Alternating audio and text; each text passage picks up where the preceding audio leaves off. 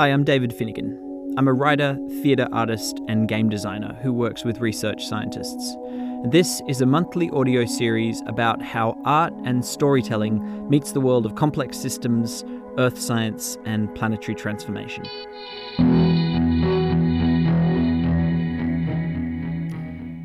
I used to work in a video store in the early 2000s, in the dying days of video stores. One of my favourite parts of the job was organising our collection of films into genres.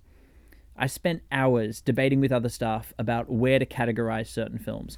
Should a romantic comedy be placed in drama or comedy? How old does a film have to be before it gets moved to classic? Does Jean-Claude Van Damme's Death Warrant belong in action or martial arts?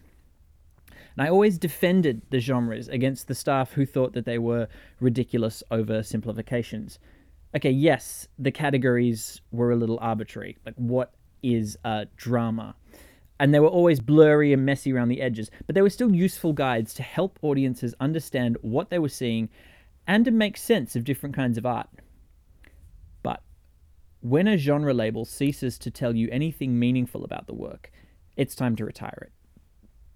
Climate art, and later cli-fi, emerged as labels in the 1990s and 2000s for art and storytelling engaged with climate change, either by visualizing research data or by depicting future scenarios impacted by climate. The genre had a familiar set of tropes: melting ice sculptures, apocalyptic future wastelands, scientists arguing with politicians, familiar landmarks half underwater due to sea level rise, etc., etc. In that era, the label made some sense. Around the turn of the century, people tended to describe climate change as a scientific issue, a matter for researchers and governments. But the 21st century has seen a growing awareness that climate change is not a scientific issue. It's the backdrop against which all other issues take place. Climate has ceased to be a niche field of research, and it's extended to touch every aspect of society and how we live. It's no longer a subject matter, it's the paradigm within which every artist and writer on the planet is working. Climate art offered the threat or promise of a changed planet. That threat has now arrived. We see it in the increasingly frequent heat waves, the bushfires, storms, in the annual hottest year on record news story, in the disappearance of insects and the extinctions of wild species, in the presence of brightly coloured microplastics wherever we travel on the planet. The crisis is not a distant future possibility. It's visible everywhere. It's always in the corner of our eye, always hovering in the background. Now, although the speed and scale of change will keep accelerating, there's nothing climate change has promised that it hasn't already delivered. Climate is an era, not an issue. We are living today in the early years of the climate era. At this moment, climate change has moved from being a story to being an all-encompassing setting. In that light, trying to make work about the climate is a little like being a medieval artist trying to make work about medieval. Now, one consequence of this is that today, even artists who don't mention the climate in their work are still producing climate art. As Mackenzie Walk puts it, all fiction is Anthropocene fiction. Some of it just doesn't realize it yet.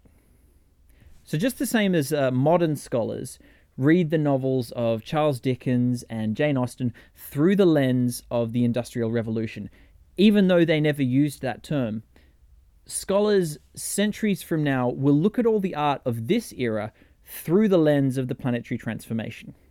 Even the most lightweight escapist artworks can be viewed in the context of the crisis, in the way that 1930s screwball comedies are often seen as a reaction to the grim realities of the Great Depression. In the 2020s, audiences for art bring the crisis with them. Sleepless in Seattle, the musical, might not appear to be an obvious climate parable, but the image of masked audiences having their temperatures scanned in response to a zoonotic viral epidemic unleashed by human encroachment into bat ecosystems brings the issue into the room regardless. The readers of the most popular novels in 2020 have more microplastics caught in their bodies than any readers before them in human history. And that record will be broken by the readers of the top novels in 2025, and so on. Now, this is not a critique of the artworks that have been labelled as climate art. As in any genre, the best works will survive on their own terms, most will be forgotten. But the climate art label and the tropes that it refers to are increasingly irrelevant in the climate era. At its worst, climate art and cli-fi tends to rehash the same stale post-apocalyptic tropes. Alex Steffen argues that this kind of apocalyptic thinking is a refusal to see past the end of our old worldview and into the realities of our new existence. He says, the need to present a before and after narrative landscape obscures the most difficult part of the planetary crisis, which is that it will grow more chaotic, and we will never in our lifetimes have a new normal.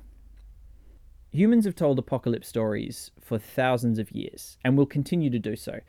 We're drawn to stories of collapse and transformation. The more spectacular, the better. But in order to give us a thrill and a buzz, a good apocalypse narrative needs to be a little bit fantastical and removed from our everyday life. An apocalypse story about an actual disaster that's happening right now is a little banal. If we want that, we could just turn on the news or read a history book or an autobiography. Climate change is not an apocalypse. It's a period in history, a chaotic, bruising ride for the human species and the entire biosphere, not an event with a before and after. For the generations living through it, us, our parents, our children, and many generations to come, it's the backdrop of our entire lives. It's the world, and we've never known any other. At its best, climate art tried to depict how it might feel to experience climate change. But in the 2020s, we know what it feels like. It feels like this. Whatever you're feeling now, that's how climate change feels. Complex, contradictory, frightening, painful, glorious, frustrating, funny, mournful, exhilarating, and absurd. Like no other moment in human history, and like every other moment in human history. The only term I know of for a creative endeavor that tries to capture the whole scope of that experience is not climate art, but just art.